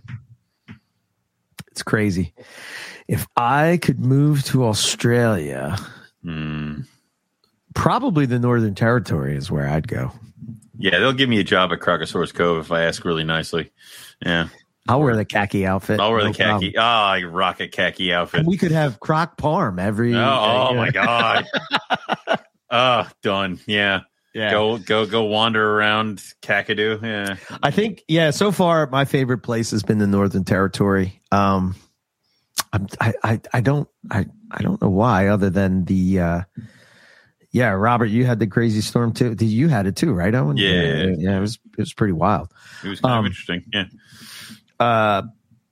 I find the Northern Territory is kind of my favorite spot so far. I like it. But of course I've only ever been there. So I would love to go back, but I would not mind seeing other parts of it. But I think right now Northern Territory is winning. But I think the other part of it, like what are we able to keep? Like what's that whole thing? Because I'm not sure what are the restrictions. But of course, if my collection consists of nothing but Owen Pelly pythons, I'll be all right. I think, if I'm not mistaken, like maybe South Australia and maybe Victoria are the most. I know Western Australia is kind of a weird one, right? That's sort of like if you're in Western Australia, you're sort of stuck with Western Australia animals. Which no, really wouldn't be that bad for me, but you know, you do have roughies. I was to say, well, kind of the roughies, yeah, kind of. But yeah, I don't know. I would probably live in the Northern Territory. There's not a lot of people. More research is needed. I would be out in the field all the time. Yeah. I say that here, but like I definitely would be road cruising all the time. So I don't know. Yeah, that's sort of where I would go. Okay. Big coastal carpets. We don't have them here in the States. Mm-hmm. We wish we did. I wish we did, to be honest with you. Yeah. Don't you wish you had like... I would love to have large coastals again. But also it's like, but it would feel like to me, large coastal olive python. Like it's like there, I just moved my big female bredli out into a 6-foot cage. Right. And she's enjoying the hell out of it. So. Okay. But it would just be like that thing. It's like, well, big coastal means you kind of got to step up the caging. So, yeah, true. But if we lived in the Northern Territory, I'd keep them outside. Right. So they could break out and eat the neighbors' guinea pigs that they keep outside. Right. Yeah. Okay. So the next topic I had, well, I don't know. Is there anything you want to hit on? Do you have any? I'm good. Just keep rolling. Yeah. All right. So the next topic I had was, about, are you a fan of perching with the ceiling hides? Or are you a fan of perching shelf? Okay. Or are you team perch? Yes, all of those things. Yes. What? I am a fan of each and every single one of those things for various different reasons. And some of my snakes even get offered all three, several of those things. Like the roughies, they have a shelf and they have a ceiling hide. Of course the roughies do. Shut up. Like, where do they spend more time? It depends. Depends on the roughie, and it depends on what's going on. If my male is in a ceiling hide, he's going to shed. Okay. Usually the ceiling hides are filled with moss, and they just kind of go in there. The females will be in the ceiling hide all the time. But if they're out on the ledges, they're hunting. Okay. Yeah, I had those shelves in the past. This is sort of like I've talked about this before, where I had those shelves where Anthony Caponetto designed this carpet python cage and animal plastic cat, and I had this shelf in there. And I don't know, the shelf never really worked for me. I never really found them to use it, so I took them out. And I sort of came to this. Oh yeah, there we go. Eric has. Yep. So you're using that, Eric, for perching, or are you putting that up and they're going in it, like sort of like the hide, like a tree hollow. Yeah, gotcha. Yeah. Which would make sense because carpet pythons, dig it. Yeah, like tree hollows. I feel like certain things definitely love ceiling hides. My rhinos really love their ceiling hide. I wanted to try to get more of those. It's just that buying those little 3D printed tracks was something that was up there. I'm trying to figure out a way to do it without having to do that or to put holes in my cages. Mm-hmm. And I probably could figure it out. It's just that I've got other shit to deal with right now. So, but I find with the shelf, if it is a large body like ground snake, the shelf works fantastically. My olives love their shelves. My retic loves its shelf. And for them, I took a giant, like a couple years ago, we had a tree limb fall and I ended up cutting it up. Right. And these would have been great big branches if I could have mounted them with these heavy duty screws in this cage, but I couldn't figure out how to do it the right way. So I just kind of put them on the ground. So they're like these giant logs, and the snakes will just cruise on top of them like that. They'll perch on top of them on the ground. So, yeah. Yeah, so Eric was sort of saying about how it's basically like a paper towel. It's like a paper towel thing, but up in the air. And he uses it on the floor as well. Like shelves. Yeah. I wonder, too, if it would make a difference, right? I'm thinking like design-wise, especially if you have a species like, say, Owen or Ruffies or something like that. And so I would say breadlie are probably in the same thing where they like to get in the rock crevices. Yep. So if you had two shelves kind of put together, would they sort of squeeze into that and sort of make them feel secure? So you would have a hide. So instead of having just one shelf, you have two. That's a good thing, too, is that I have that big long shelf that goes the entire length of my big cages. And then they have a bin. So there is a point where the bin and the shelf are almost near each other. And I've seen my olive pythons kind of cram themselves in there. Yeah. Yeah, I would think with olives, they want to be in those rocky outcrops. Yep. So, okay. I've only ever used the ceiling hide at the top on one, and it worked. But like that one diamond python, I've found this huge piece of driftwood in Florida, and I brought it all the way home because I was driving, and it was like washed up on it's just so cool because it's got like those multiple points of contact. Yeah. Never leaves it. Yep. Never. Yep. I have never seen her cruise in the cage around nowhere. She just I have had that. I had that one carpet that she was on. She had a big tree limb in her cage that went the entire length, and that was when I had those pressed wood boa master cages. And she would sit on top of that branch all the time. She'd like lay across it. She'd kind of sit it like a chondro. And she'd eat off of it. When she needed to like poop, she just kind of like untwist a tail and it would just kind of hang. The only time I ever saw her off it was when she laid eggs. She got off it, she laid her eggs, she got back on it. Like it was just like, okay. Yeah. So, yep. Well, I'm hoping. Oh, look at that.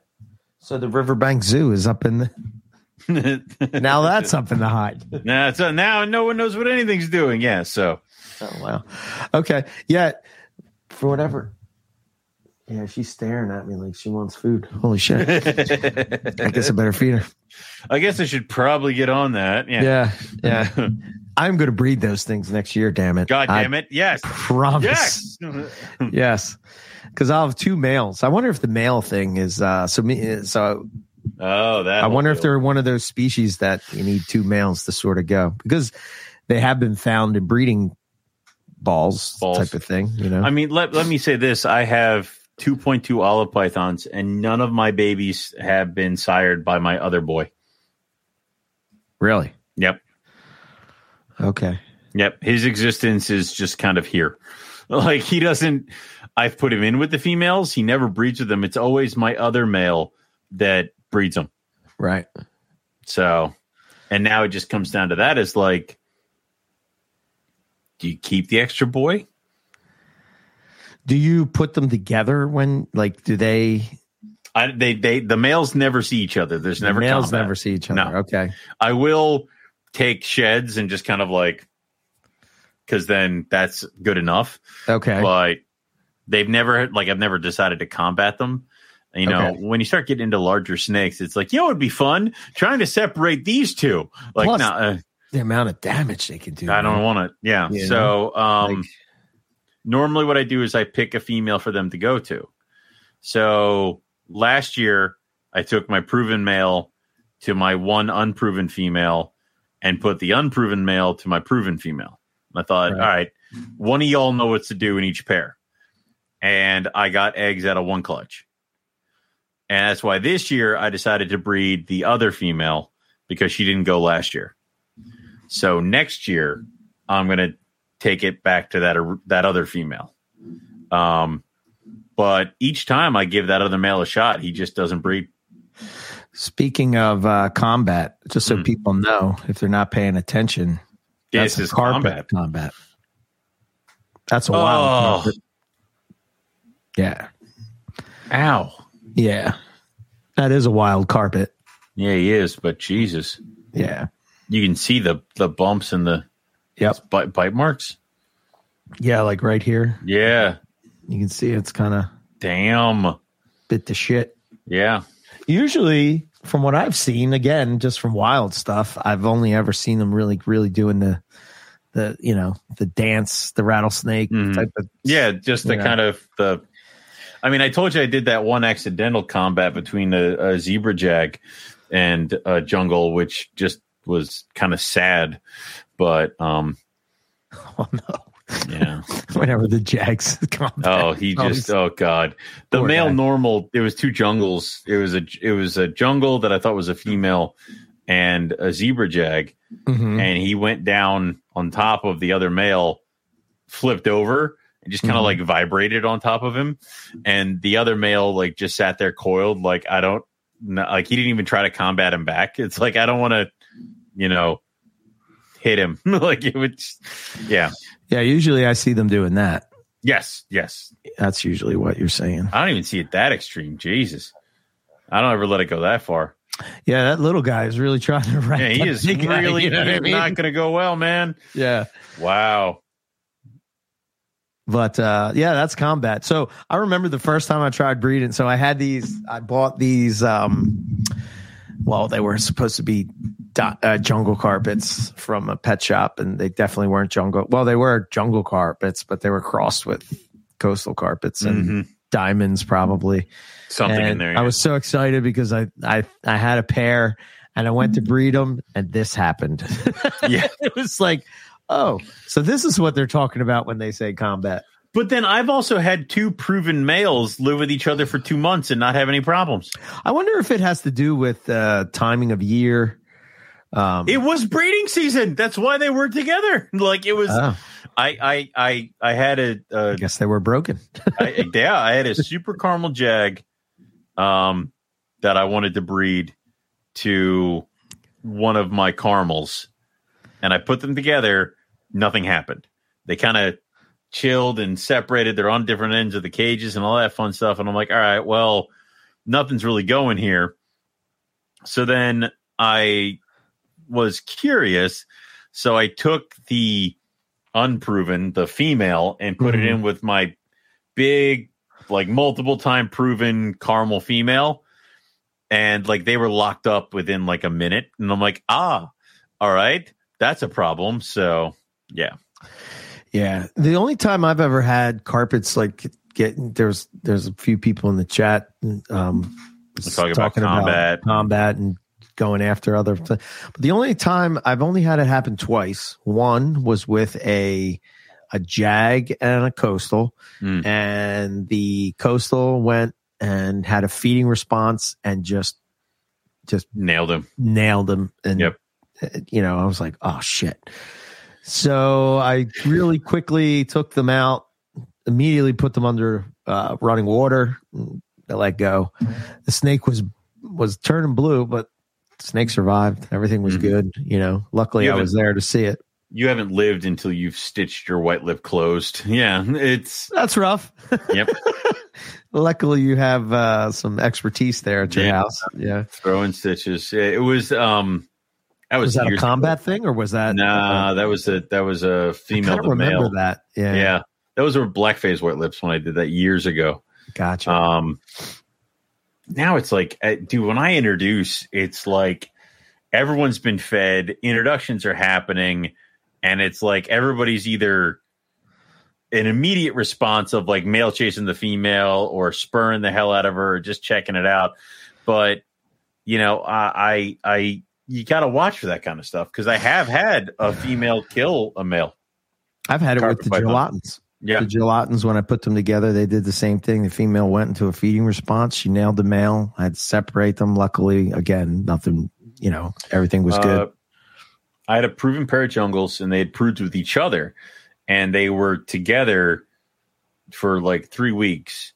And then I came in, and the male had kind of like a crushed head, like his head was not correct. Something was wrong. Right. And he was dead. So I don't know if she bit him and wrapped him. I don't know if she pinned him against something. I don't know if he fell. Like, it was just kind of that thing. Wow. So, breeding is dangerous. We've said this numerous times. Once you experience introductions and you have a carpet or any kind of python go after another python, when you're trying to do introductions, it makes you super nervous. Oh my God. I used to sit there when I was introducing my Cali Kings, and it would be like, okay, bucket full of ice. We're ready to go. Come on. And like nothing ever happened. Right. What are my thoughts on cohabbing? Cohabbing what? Cohabbing carpets. Let's talk about carpets. What do you think? Are you a for or against? Yeah, why not? At this point, dude, I'm cohabbing my black phase white lip because we're out of breeding season, but I haven't shut down the tube. But the important thing is, if you're going to do cohabbing, one, you need to make sure you have enough space. Two, you have to make sure that there's multiple heights, multiple hotspots, multiple waters, because you don't want anybody to get pushed off. Because that's another thing we talk about with breeding season is sometimes the female's so big, she pushes the male off. He gets cold or gets sick or gets stressed. It's like there's that. So you have to make sure there's ample room for everybody. And then you want to make it so that you can very easily, without inducing stress, separate them, because I say the majority of the problems with cohabbing happen around feeding. So I stole the idea of the bridges and the PVC pipes from Brandon, and that's what connects my white lip cages. So when it comes time for feeding, I just put the freaking cap on the tube, and then there should be one python in a cage. Now, it doesn't matter if the female's in the male's cage and the male's in the female's cage. There's one white lip per cage. That's all I care about. And then you offer food, they eat. And then if I'm quick about it, that night I'll reintroduce. I'll just open up the tube again. But they may not get access to each other again till the next day. It's not nothing's wrong with it. So that's what I would do. Yeah, I don't know. I'm thinking, no, I've never cohabbed any carpets. I don't think. I know Justin does. That was in the thing. I think he still does it for some. I think, all the points that you hit on, man. And once you've had an animal sort of like a feed response on another animal, it sort of makes you leery of doing that, but it has been done. Many people do it, I don't know. Yeah. It's not like they're going to, I don't think you're going to run into a problem where they're going to eat each other. It's not like Popwin pythons, like the actual Popwin pythons or ring pythons. Oh my God. Like that was, we had to have, so I had to have that discussion with Ryan because I sent my ring python female to him, and he's like, if my male kills her, you're good, right? I'm like, yeah, I got you. If she kills him, you're good, right? He goes, yeah. I'm like, okay. He's like, so how many bodies does she have on her? I'm like, 2. And he's like, okay, well, my male bred the other female that had killed the things and all that other stuff. And any breeding action that the guy saw, I'm like, yeah, apparently he saw some blocks. He's like, so this thing breeds and then kills and eats them? Full prey mantis? I'm like, yeah. So, yeah, it's something you got to think about. It's something you got to worry about. If Popwins didn't have that reputation that is rightfully earned, I would probably have a pair. Right. But, dude, can you imagine raising up a pair of Popwins, get to that point, and have them just tear each other apart? No. No. Yeah. It's not like you can just go and replace that animal super easy. Oops, off to PetSmart to get another one. No. Like, God. Yeah, it's I don't know. I would love to cohab diamonds. I have an idea and a vision in my head of what I want to do with diamonds, how I want to do it, where I want to put them, what kind of cage I want, what kind of lighting, what kind of heating. I have it in my head. I just need the space, and I need the cage, and I need the diamonds. Like, it's... Yeah, I think that's going to be the one species that I do cohab. I was talking to Matt about that when he was here, that I want to build a big, and I think that might be I think you brought up a good point, right? The size of the cage is kind of important, right? Yeah. If you're putting, if you have I would say even a 4-foot cage, like even these cages would be too small to cohab, maybe if it was the size of the cage was the entire size of this, which is basically sort of what I'm going for. Right. Then, maybe it might be okay. And it really kind of depends on the species, I think. What I really want is, like, do you remember Cody's cages for his, like, mambas? Yes. Like, I want that. Maybe a little bit deeper. Okay. I have to figure out how to do that. How do you build this? Yes. How do you build this? It's like, well, you spend this much money. Okay. Yeah. Speaking of cohabbing, I thought this was we'll share this picture and then I guess we'll wrap it up. I bet you if I send pictures, Keith will write me up a blueprint. He probably would. Like, you dumbass, it's a box. Like, oh, okay. Isn't that a cool picture? Yes. Look at that carpet's head. Oh my God. Look at the head scalation. Look at its head pattern. Yeah.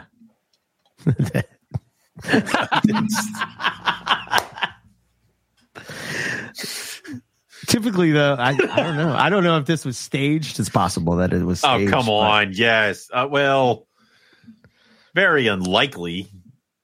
Unless that little guy's trying to breed her. He's doing it wrong. Her tail's nowhere near that. Like, yeah. Wait a minute. You're over here. He's not doing well. Of course. She's over here. Of course. I've seen males do worse. Like, it's okay. Yeah. Yeah. So, what does it say? Cohab pop ones. I did mine for 6 months. It was awesome. Watch. So, Skylar, were they pop one carpets or pop one pythons? I wonder. Yeah.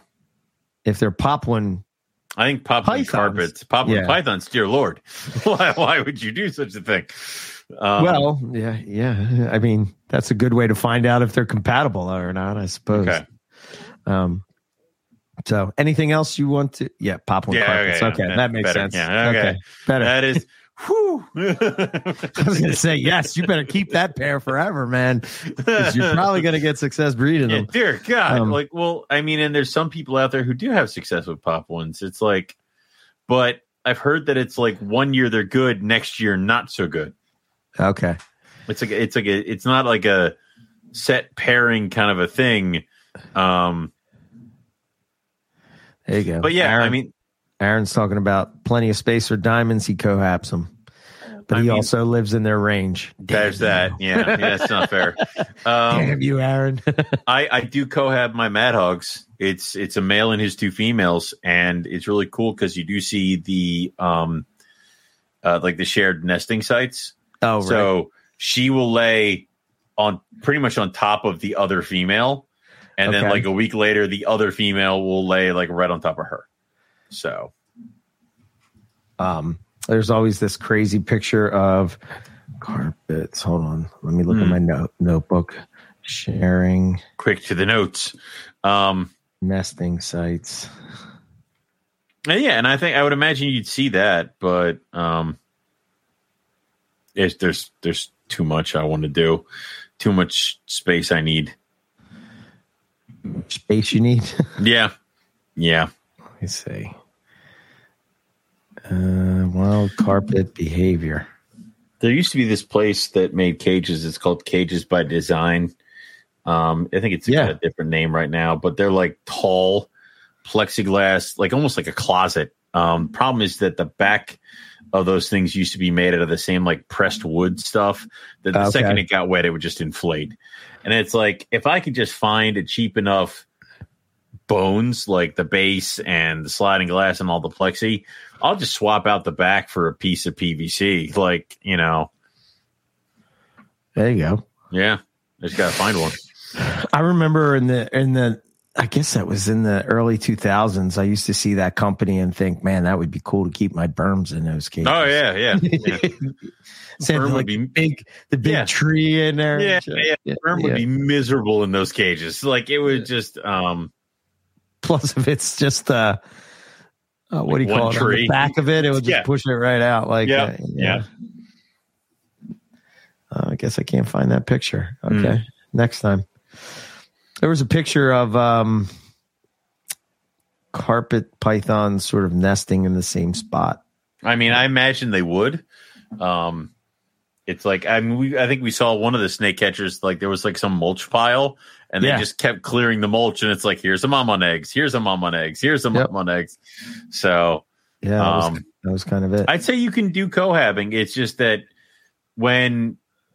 Obviously, what I would recommend, and I've actually been asked this question a couple times from people trying to get baby snakes for me, is they're like, well, I have a male now, and I'm going to buy this female. Can I cohab them? I would not recommend it, because if you have juveniles that are young, keeping them together, like it's like what I mentioned before, you have to make sure you have enough room. You have to make sure you have enough heat. You have to make sure you can separate them during feeding. And juveniles are something that I wouldn't really recommend it, because what if you don't have enough space, or what if you don't have this, or what if you don't have that? I'm not saying you can't do it. It's just that there's more that needs to be involved. If you have one 45-gallon long breeder tank and you're going to try to stuff as many carpet pythons in it as possible, I would recommend against that. I would say usually I would wait till probably closer to adulthood to do cohabbing. Found it. I knew if you talk long enough, we would find it. Just let me. Yeah, there you go. 2 of them. And then the one you were talking about is this one, and it was a mulch pile. I assume every mulch pile in Australia has a carpet python in it. Or a crocodile. Yeah, they are. They look so happy. Yeah, right. Look at the eggs, man. Oh, God. Wait, I think I have the picture of the eggs, and it's like we get so crazy and fanatical about, if it has a little spot on it. I'm so glad you brought up eggs and Morelia. Oh. This is where they were. I'm not taking... in there. Yep. Oh, in that app, in that bin. Yeah. I refuse to take advice from eggs from you and Lucas ever again. Why? Because I had a bread leg, and I'm like, I'll probably leave the eggs with her for a little bit. And of course, you're like, yay, maternal incubation. And Lucas is like, bread lie are great mothers. You should leave those eggs with her. And I'm like, sure. And I come down like the next day, and she has scattered the eggs all over the place. Like I think she's a terrible mom. Oh, she's a dumbass. So I think she got off the eggs, and then they didn't stick, so she couldn't get them all. So she got like 3 of them, and then she had her tail through the ones that were partially fused, and she kind of had them a little bit. So I'm like, all right, I need to take these eggs. I go to pull her. She squeezes and actually pops an egg. Really? Yes, I have never seen a Morelia hurt eggs. I've never seen a female actually cause damage to eggs, but she popped it. No shit. Yeah. Wow. Okay. She squeezed so hard she popped it, and I said, "This is why I don't do maternal injection." This is now you're going to blame it on that. Right here. This is it. And it's like, you stupid a-hole. So I pulled her out. I pulled the eggs out. They were all kind of cold, and I'm like, great. So I had to shove them all in the incubator. And of course, the one egg she popped was not like the giant yellowish slug looking one that I know is a slug. And given that there's a smell in my incubator is probably definitely a slug, she popped a good one. Killing me. Come on. And what was my response? Well, I guess that's one less baby you have to worry about. It's one less baby you have to worry about. Out of line, but also correct. Yeah. Yeah. God. So we went from 208 to 207. Oh no, 214, 13. Oh no. What to do? All is lost. But I've never seen that out of a female. I've never seen that either. No. I've 100%. Seen them grip them. I've seen them like kind of refuse to give them up. I've seen them very easily give them up. I've never seen one where she just got the one in the right part of the coil and just squeezed. Yep.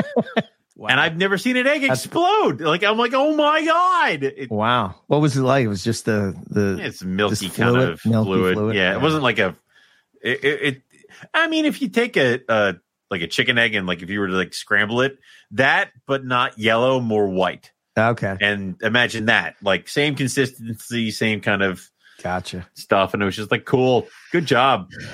I'm glad you took all those months to make that egg. Yeah. Terrible mom. Sometimes they're just bad moms. Sometimes they just suck. Sometimes it's not a terrible mother. My incubator. My incubator is a wonderful mother. Yeah. We'll end it on that. Yeah. The incubator is not a terrible mom. All right. Okay. So don't forget Northeast Carpet Fest, August 12th. And we got, follow us on Facebook, Instagram, YouTube. You can follow the other podcasts on the network. Yep. Reptile Fight Club, Australian Herp Podcast, Colubroid Radio, Boa, Monitor Keeping Podcast. And then tomorrow night, we're going to be doing Carpets and Coffee with Lucas before he heads off to tour. I know it's we were going to do it Friday, but the music, the rock star has to go off and do his performances. The young little snap. If only young Eric could somehow meet young Lucas. I would. Who knows what would happen? No, I wouldn't be here. It'd just be the two of you talking snakes and guitars. Yes. Yeah. I would say, though, that if you are coming to Northeast Carpet Fest, please keep in mind there are certain rules and things that we ask of you. Number one, do not bring any animals to Carpet Fest. Please do not do it. We will ask you to leave. Yeah. We also ask that everybody try to bring at least one food item or drink item. Contact us to let us know what you're thinking about bringing. We'll let you know if we have a ton of this or less of that, just so everybody knows. Except for mites. Don't bring that. Yeah. You have to get the food ready to eat. So you can either cook it at home or wherever you're going, or Eric will have a grill and a kitchen that you can use. But you have to make your food ready to eat. You can't just show up with a bunch of raw hot dogs and walk away. So hopefully this week I'll get the list up of stuff. Just people might ask what we need or whatever. Blah blah blah blah blah. Send it to me, and then people can talk to me about it. Because then that's one less thing you need to worry about. Beautiful. See, that is called delegating and helping. Okay. You see how that worked? Wasn't it good? Oh, and let's do that with other things. Let's do that with other things. And I have a group of peons that do things. It's fine. Yeah. Yes. Beautiful. Okay. Yeah. So tomorrow, Carpets and Coffee. And speaking of coffee, we have the affiliate link with our good friends at Cold Blooded Caffeine. We have a Carpets and Coffee blend, which is I don't know. I've sort of went through them all. I think I like the Carpets and Coffee blend, man. Of course you do. I kind of do. You got to get the Papua New Guinea one, yeah.